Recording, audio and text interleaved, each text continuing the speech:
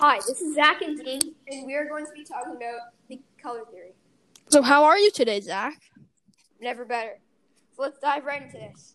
Firstly, there's the color wheel. There's 3 primary colors, which are red, yellow, and blue. There are 3 secondary colors, green, orange, and purple.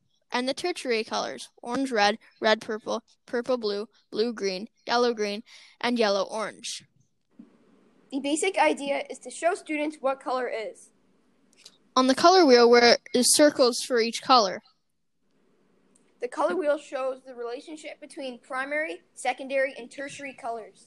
Basing your knowledge off the color wheel can allow you to create different kinds of color schemes.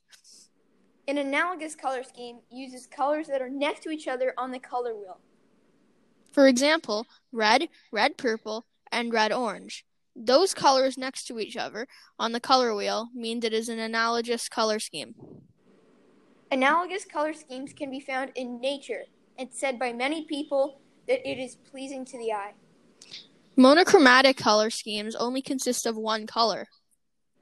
A monochromatic color scheme starts off light and ends at its darkest shade. For example, when you're in the shadows and the light slowly gets lighter, that's a monochromatic scheme. Color intensity is the value of how light or dark it is.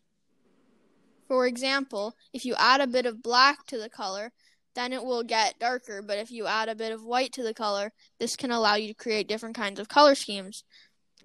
Complementary colors are the opposite colors on the color wheel.